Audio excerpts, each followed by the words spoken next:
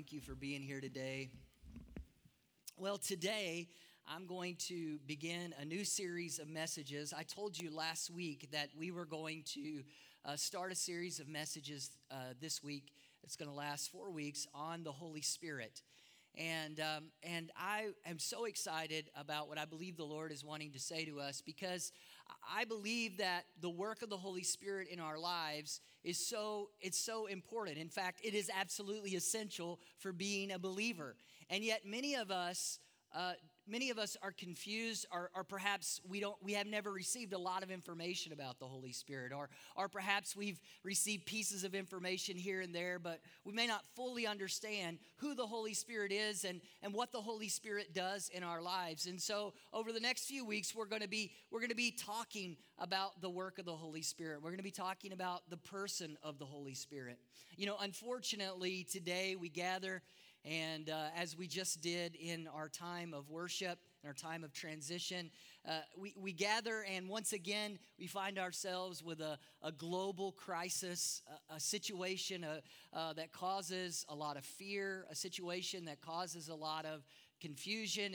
And I don't know about you, but as things have unfolded over the last few days, just trying to really understand what is going on, why is it happening, and trying to understand what does this mean for the world. And when we find ourselves in these situations, I find myself, at least, my heart breaking, but also just seeing the world and the pattern of broken humanity just showing itself over and over and over again. It seems like history has taught us that humanity craves, it desires, it thinks it needs this power or this control. And over and over again in history, we see people who try to assert their power and try to assert their authority. And unfortunately, often when that happens, it happens at the expense of others, right? When we strive for power, often in our striving for power, we have to take something from somebody else to get power. We love power, right? We love power. And power comes in a lot of forms. Power comes in the form of money. It comes in the form of positions. And humanity just keeps getting caught in this cycle of going after power, looking for power, desiring power, and then hurting each other in its obsession for power. When we think about power, you find it in politics. We find it in global events like we see right now.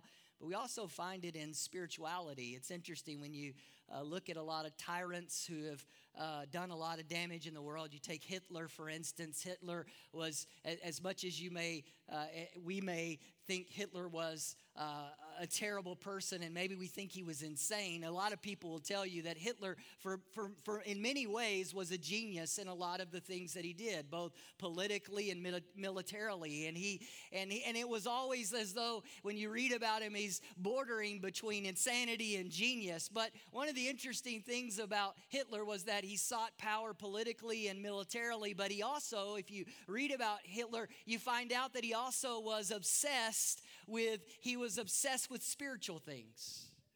That he often went around and had whole portions of the people that he controlled looking for and trying to find as many spiritual things as he could. That he was involved in the occult and all of these different things. And as much as you may think, oh, that was conspiracy theories, no, there's historical proof that he was pursuing both political and military gain, but he was also pursuing spiritual gain, because power is something that we see politically, we see it in our jobs and careers, but we also see it spiritually. As believers, we certainly understand that we live in a spiritual world, right?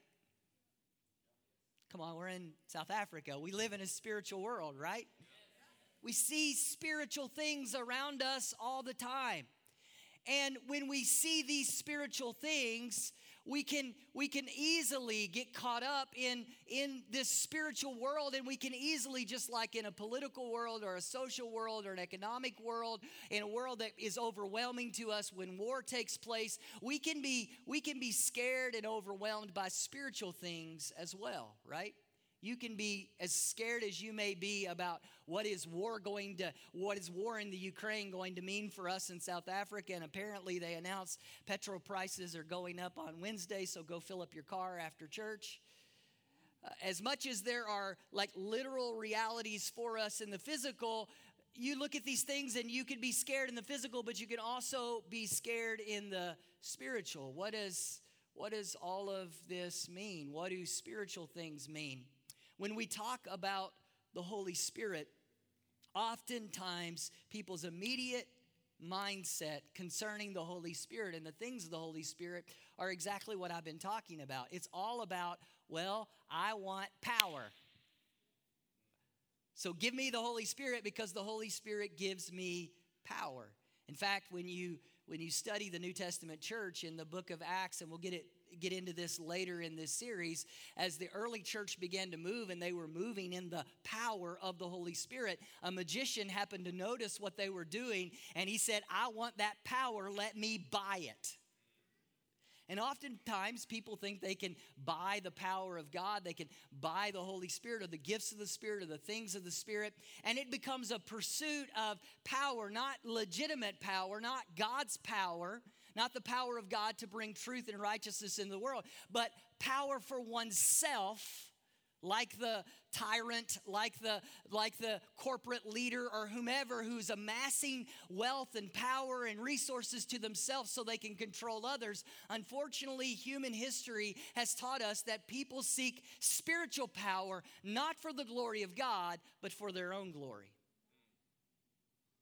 So over the next few weeks, as we talk about the Holy Spirit, we're going to journey through this together in understanding who the Holy Spirit is, what His purpose is, and then what that looks like in your life and my life. You may be saying, well, Pastor Randy, are you saying to us that the Holy Spirit doesn't bring us power? No, quite the contrary. That's what we're going to talk about. The Holy Spirit certainly empowers us, but He doesn't empower us so that we can manipulate and control and get what we want, when we want, where we want, from whom we want.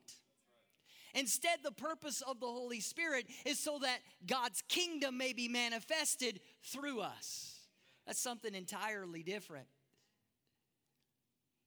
Over the last couple of days, as I have watched things unfold, and you could hear it in me earlier, my heart has just been so really overwhelmed by people who are finding themselves in the Ukraine right now, whether it be a Ukrainian child or a Russian soldier, someone finding themselves in that place of war. I can't imagine myself in that situation. And as I mentioned in my prayer earlier, we tasted a little bit of chaos last year. But I can't even imagine your entire city being surrounded by an army that is coming in. And I can't imagine how alone a person must feel, how helpless they must feel. This morning, as we begin this series on the Holy Spirit, the very first thing that I want you to learn and I want you to understand about the Holy Spirit is that the Holy Spirit answers that one question: am I alone? The reality, the existence of the Holy Spirit is all about you and I understanding that in this world, we are not alone. We are not alone in this world. No matter what we're facing, no matter what we're going through, no matter what our circumstance, our situation is, God's declaration to us, God's manifestation to us is that we are not alone. In our darkest moments, in our most joyous moments, we can know with certainty that God is with us. That is what the Holy Spirit is all about. That's what the Holy Spirit does. That is His purpose, to make manifest the presence of God. Today, we're going to look at a particular chapter in the Bible found in John chapter 14. And John chapter 14 comes toward the end of the ministry of Jesus here on the earth. He and his disciples have traveled to enjoy the Passover meal, but more specifically, they've come to a place where things are about to transition and Jesus is about to be arrested and taken to the cross. And in John chapter 13, you begin to read this, and during your daily 20 this week, I would encourage you, read John chapter 13, 14, 15 during this week, during your daily 20. And as you read it, what you find is Jesus gathers with his disciples. They're celebrating the Passover meal, but it's really this serious, very heavy time for the disciples. They can feel and they can sense the tension that is really in the room and in the city as the notoriety of Jesus and his ministry has built to the point where it's clear there is about to be a massive conflict between Jesus and the religious establishment at that day. And the disciples and those who were following Jesus were still struggling with this idea that they believed Jesus was going to be this warrior Messiah who was going to come and was going to overthrow Rome and was going to set right worship and was going to set right the house of the Lord. And so they couldn't really understand everything that was happening. And as they're sensing and feeling this tension, Jesus begins to talk to them as they sat for dinner that night, and he begins to explain to them, guys, I'm about to leave. I'm about to depart. I'm not going to be with you for much longer. And as the disciples begin to wrestle with what Jesus is saying, if you put yourself there, you can almost feel the tension in the room. Jesus says to the disciples, one of my closest 12 are about to betray me. Imagine that. You've walked with Jesus. You've lived with Jesus. You've walked and lived with these other people. And now you think you're a part of this great revolution that is coming. And now, right in its most tense moment, Jesus turns to his closest follower and he says, one of you is about to betray me. Of course, Peter, as Peter often does, says, no way, none of us are going to betray you. I'm certainly not going to betray you. Jesus, no matter what happens, I'm going with you to the end. And Jesus turns to probably his most vocal, extroverted supporter and says, you know what, Peter, even you are going to deny me in the next 24 hours. You're going to deny me 3 times. Imagine the mood in the room. Imagine the confusion that was flooding the hearts of the disciples. Imagine how alone they must have felt. Their Messiah, their King, the one who looked them in the face and said, follow me, and they abandoned everything so they could follow him, was looking at them and was saying to them, I'm about to leave. So when we look at John chapter 14, I just want you to understand, as Jesus is speaking to the disciples, what he is confronting in them is this fear of abandonment, this fear that they're about to lose everything, this world in which everything is being turned upside down. I don't have time to read all of John chapter 14, but I want to read verses 15 through 17 to you. It says this. This is Jesus talking to his disciples. This is Jesus saying, you just have to know that I'm going away for a little while, but I'm coming back. I'm not leaving you alone. And they're so confused and they're so upset.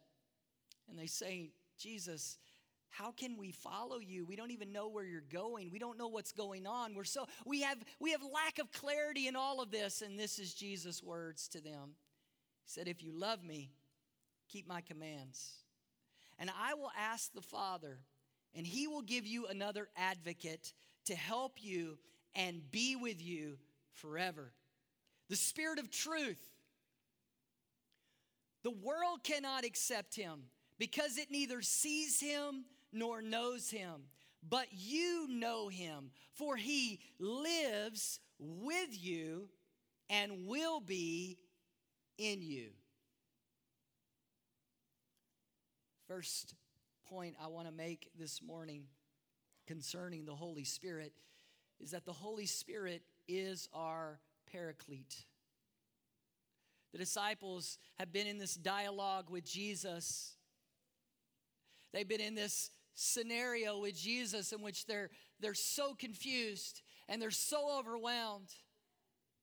Jesus says, I'm going somewhere that you can't go. I'm about to face something that you can't face. He's indicating to them that he's going to the cross, but they can't understand. They can't comprehend. He said, I'm going somewhere that you can't go. And Peter says, no, Jesus, I'll go with you wherever you go. And then you get to John chapter 14, and Jesus says, listen, I'm going, but I'm coming back. In my Father's house, there are many mansions. If it weren't so, I would have told you, but I'm going to prepare a place for you. And if I go to prepare a place for you, I'm going to come again and receive you unto myself, that where I am, you're going to be there also. And I can just imagine the disciples are like, what in the world is he talking about? How could he leave us when all of Rome hates us, when the temple leaders hate us, when everybody hates us and is out to kill us? How can he leave us in the middle of this?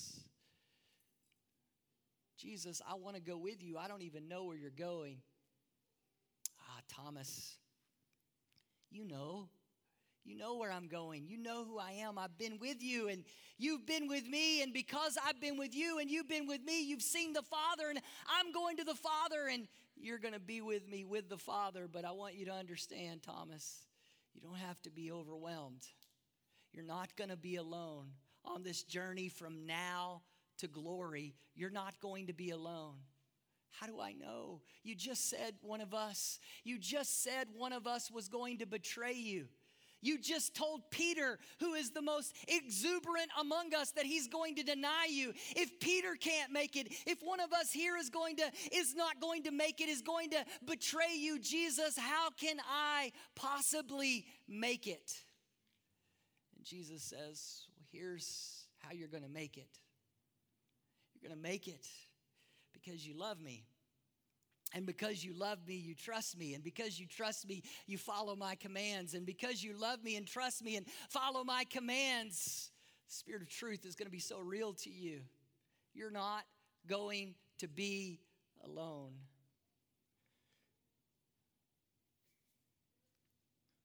Many English translations of John chapter 14 translate that word there that I read to you, an advocate. The Father is going to send you an advocate.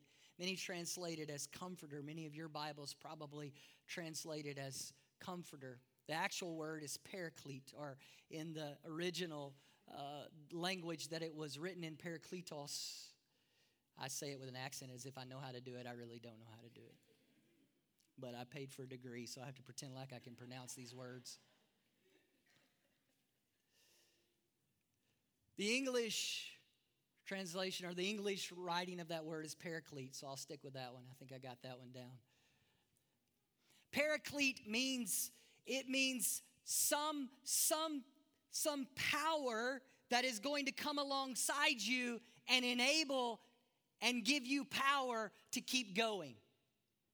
When we read the word comfort, oftentimes we read this passage and we think, oh, isn't that nice?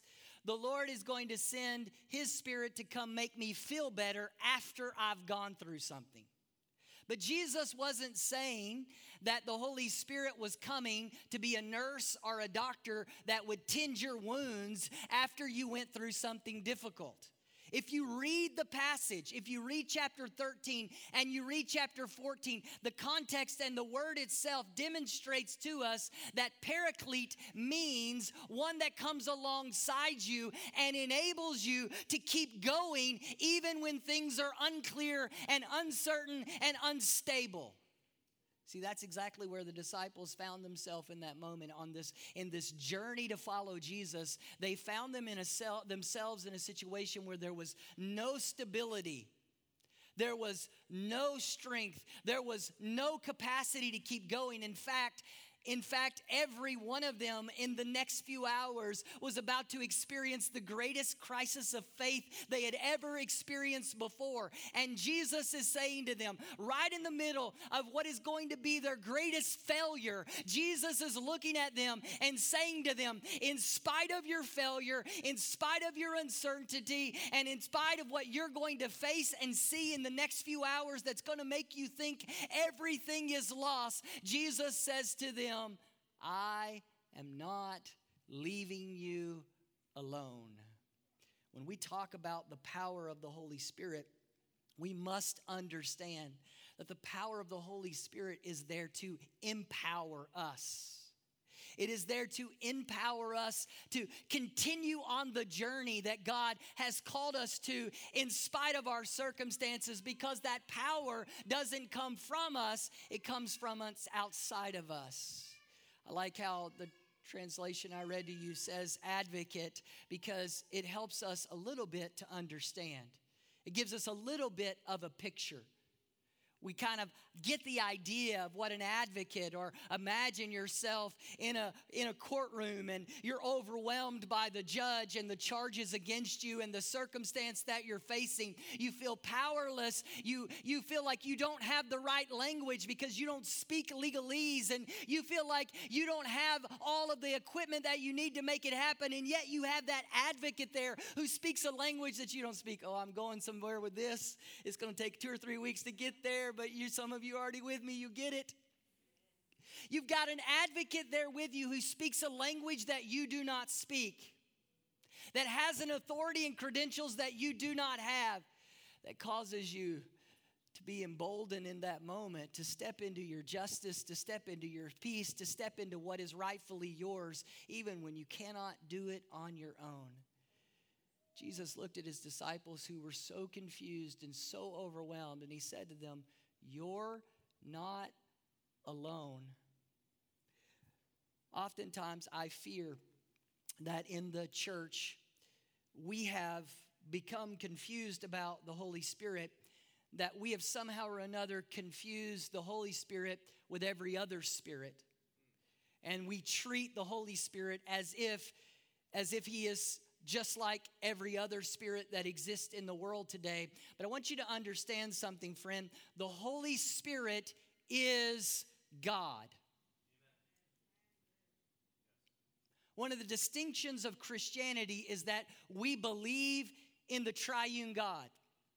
We believe in one God in 3 persons: God the Father, God the Son, and God the Holy Spirit. My fear is that we have come to a place where it's as if we treat the Holy Spirit as if he is somehow lesser. We treat the Holy Spirit as if he's like Casper the Friendly Ghost or something. We've become confused about who the Holy Spirit is versus who angels and what angels are. I have heard, read books, and saw messages where people would dare to tell the Holy Spirit what to do and when to do it and how to do it.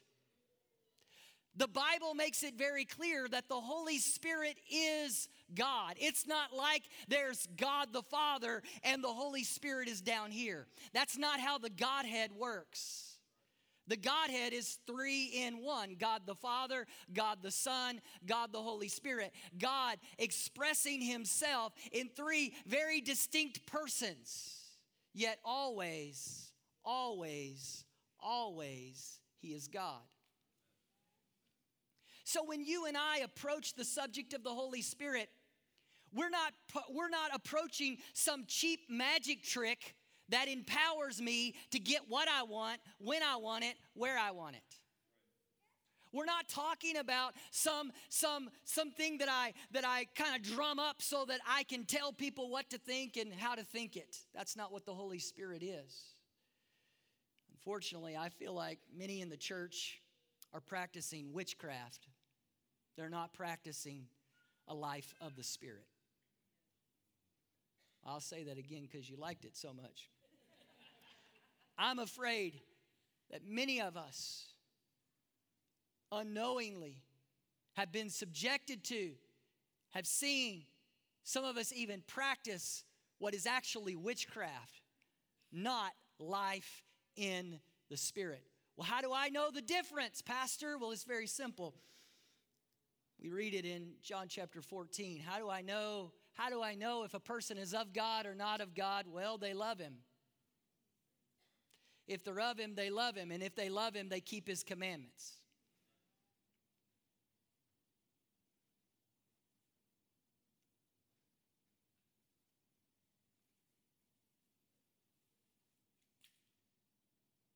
It doesn't get up and declare powerful words and spray doom on people and then go sleep with prostitutes next week. Because you don't love him. You're practicing witchcraft. I don't do signs and wonders and miracles in one moment and then manipulate people into emptying their bank accounts into another moment. That's witchcraft. That's not the Holy Spirit.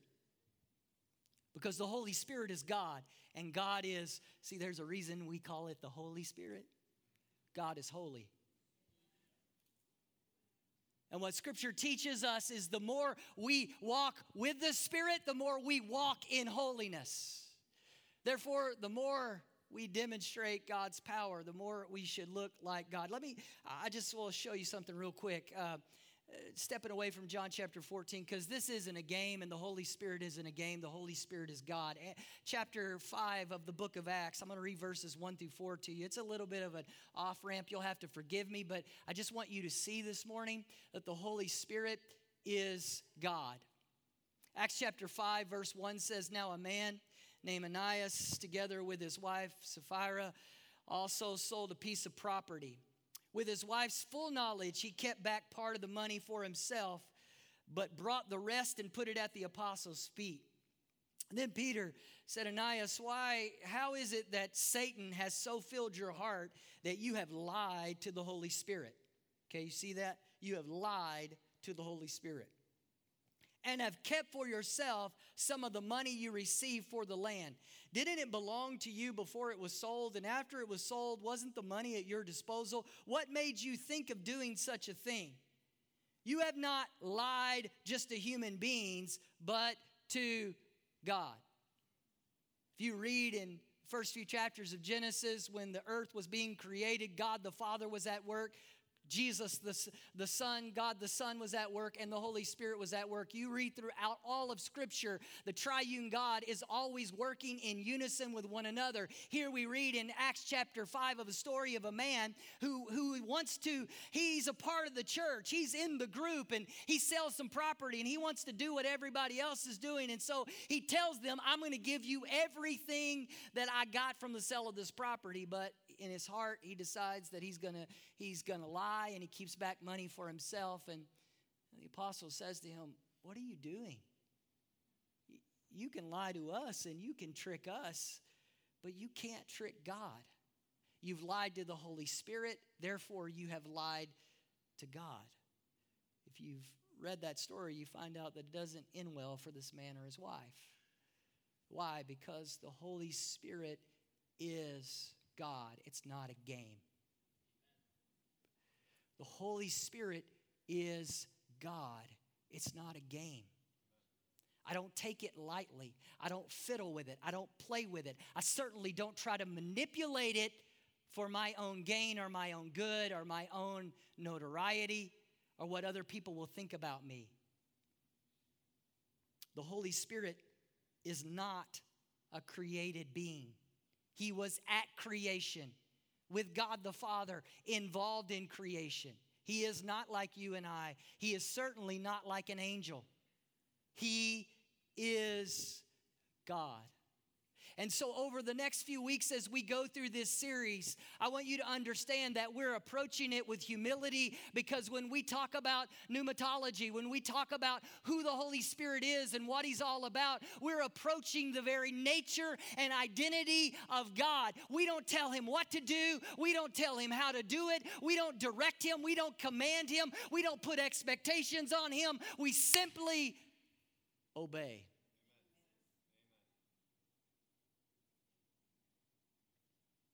When I walk in the Spirit, I'm obeying God. When I use the gifts of the Holy Spirit, I'm obeying God. When I bear the fruit of the Spirit, I am obeying God. It's not a game. And it's not something that we handle lightly. The holiness and righteousness of God, who He is in His very identity, we must understand.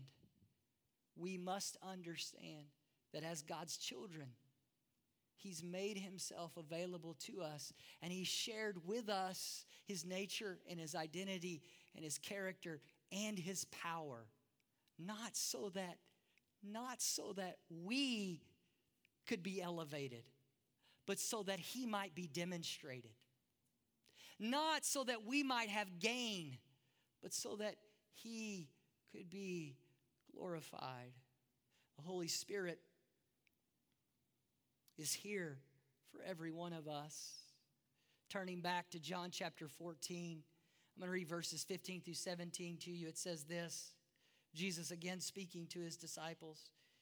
He said, all of this I have spoken while still with you, but the advocate, the Holy Spirit, whom the Father will send in my name, will teach you all things and will remind you of everything I said to you. Those disciples in that moment were thinking, Jesus, I can't believe it. You're abandoning us. I can't believe it. You're leaving us. Just when all of this is about to happen, they had no comprehension of what He was talking about, that He was about to go to the cross. Jesus had a tendency, if you read the Gospels, He had a tendency from time to time to just kind of disappear from the disciples and go and pray. So they had become accustomed to Him just kind of like, I'm tired of you guys right now. I got to go get some alone time with my Father. So in this moment, when all of Jerusalem was feeling like war was about to break out and everything was about to go crazy, Jesus says to them, you know what? I'm going to go away. And they're thinking to themselves, oh my goodness, He's going to leave us right in the middle of Passover and we're going to be here. We're going to go to jail and all this bad stuff's going to happen to us. They could not comprehend that He was saying He was about to go to the cross. And in the midst of this dark moment, as it begins to dawn on them, the things that He's saying, as it begins to dawn on them, that He is giving Himself up to the religious leaders and to Rome, and He's not going to fight this great military battle that they thought He was going to fight. As all of these feelings and emotions, He says to them, I just keep telling you this stuff that's going to happen so you can be certain in your heart, so that you can understand that when it happens, all is not lost, that I am not lost, that you are not lost. All of this I've spoken while still with you, but the advocate, the Holy Spirit, whom the Father will send in my name, will teach you all things and will remind you of everything I have said. Remember earlier we read to you, Jesus talking about the Holy Spirit called it the Spirit of truth. See, here's the thing about the Holy Spirit. Not only is He our paraclete, but He is also our guide. He is the Spirit of truth. In a world that is complicated, when things are mind-bending, when I don't know what to believe about the politics of the world, when I don't know what to believe about what is right and what is wrong, and when there seems to be all of these gray areas, and understand these disciples were having their whole world turned upside down. Everything they had been taught their whole lives all of a sudden wasn't making sense. Everything they had always believed all of a sudden was unclear. Even the one that they had trusted for the last few years was now confusing them. And what Jesus was saying to them is this Holy Spirit, He is truth. And no matter where I go or no matter what happens to me, or regardless of if you're right there with me or not right there with me, the Holy Spirit will be with you and He will remind you of everything I have taught you. In other words, you will have a guide. You will know truth. I believe that it's not as complicated as we make it to know the Holy Spirit. It's not as complicated as we feel like it is. In fact, Jesus described it as automatic. He said, this is what's going to happen. I'm going to go to the Father.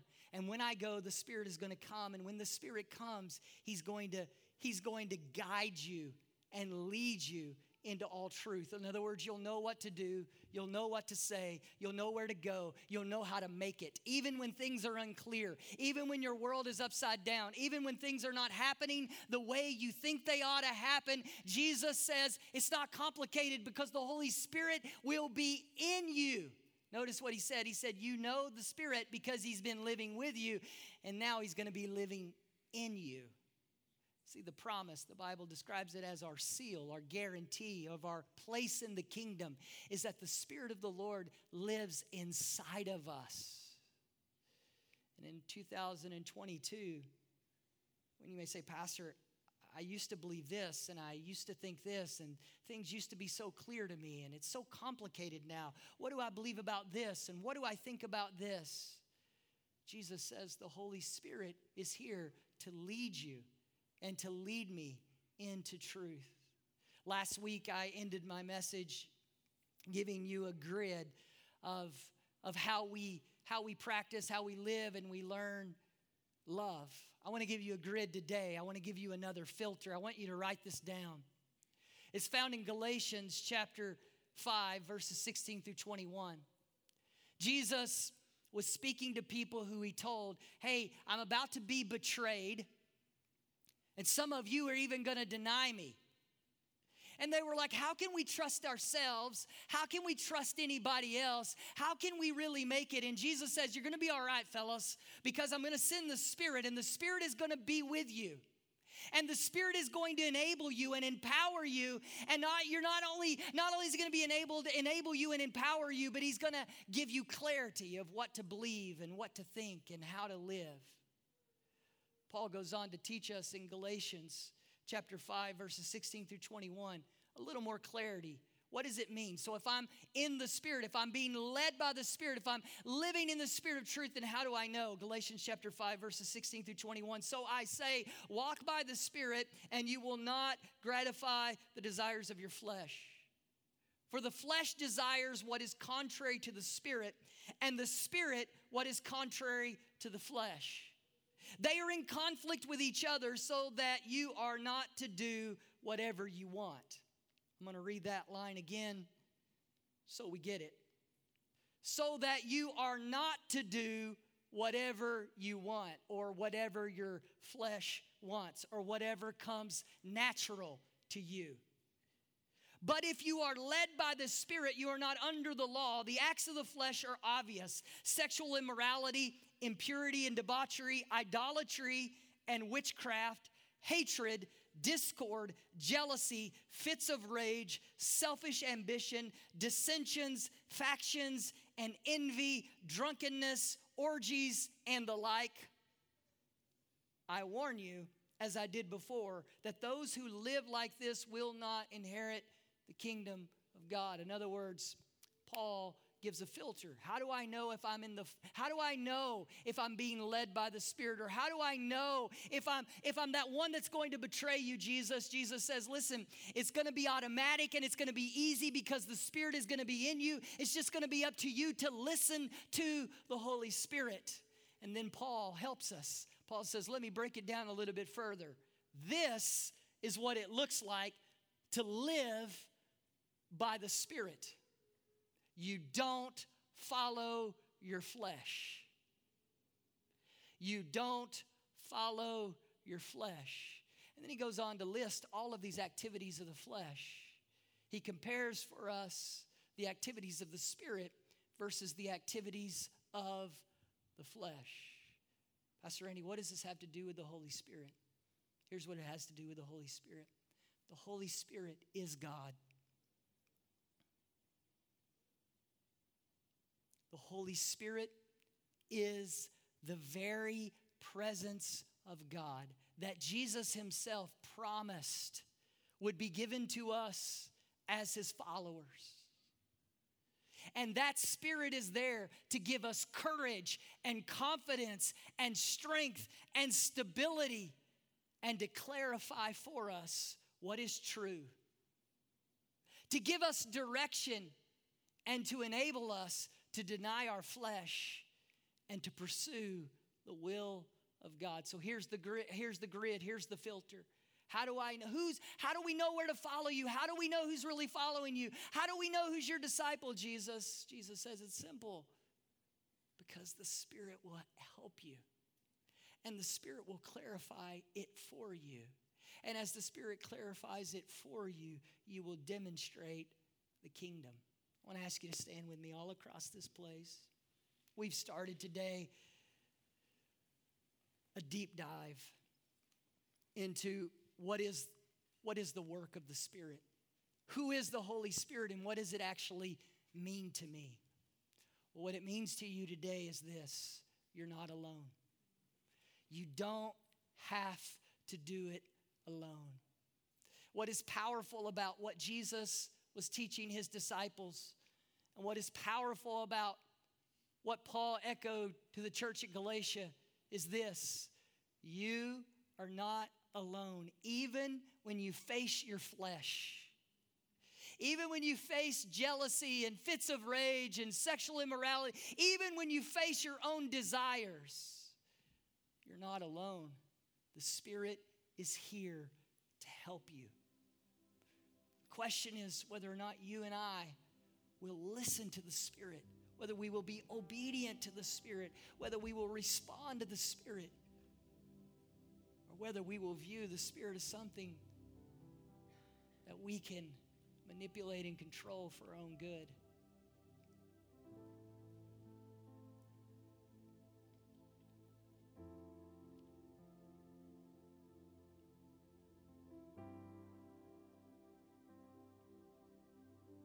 Holy Spirit is God. So when we say the Holy Spirit said this, or the Holy Spirit wants me to do this, friend, you're speaking about God. It's not something we take lightly. What's the filter? What's the grid? The filter and grid is always holiness. It's always holiness. John 14, Jesus said, Holy Spirit He's going to point to me as I point to the Father. You read chapter 15, chapter 16, Jesus continues to clarify. I want to ask you to just close your eyes for a moment. Lord, I love these people so much.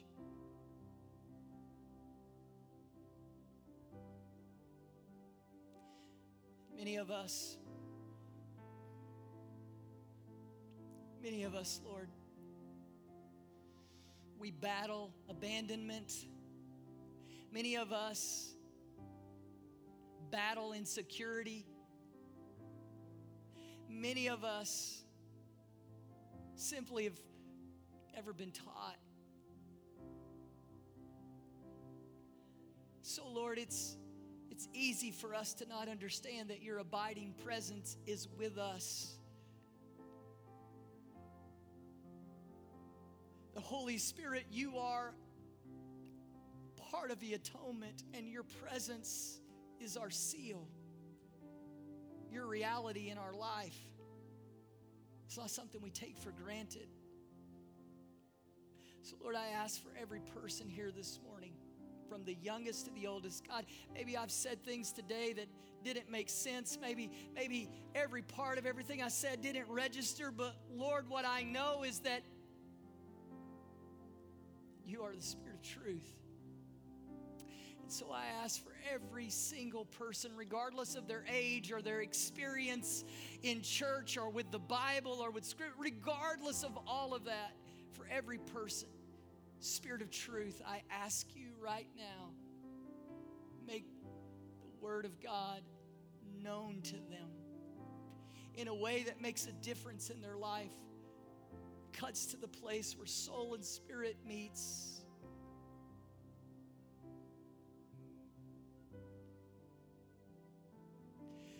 Lord, I ask you, forgive us for taking your Spirit lightly. And I ask you over the next few weeks, may we go deep in our understanding of the Holy Spirit. And Lord, before we ask you for your gifts, and before we ask you for your fruit, and before we ask you to demonstrate your power for us, I pray, Lord, may we get to know you first.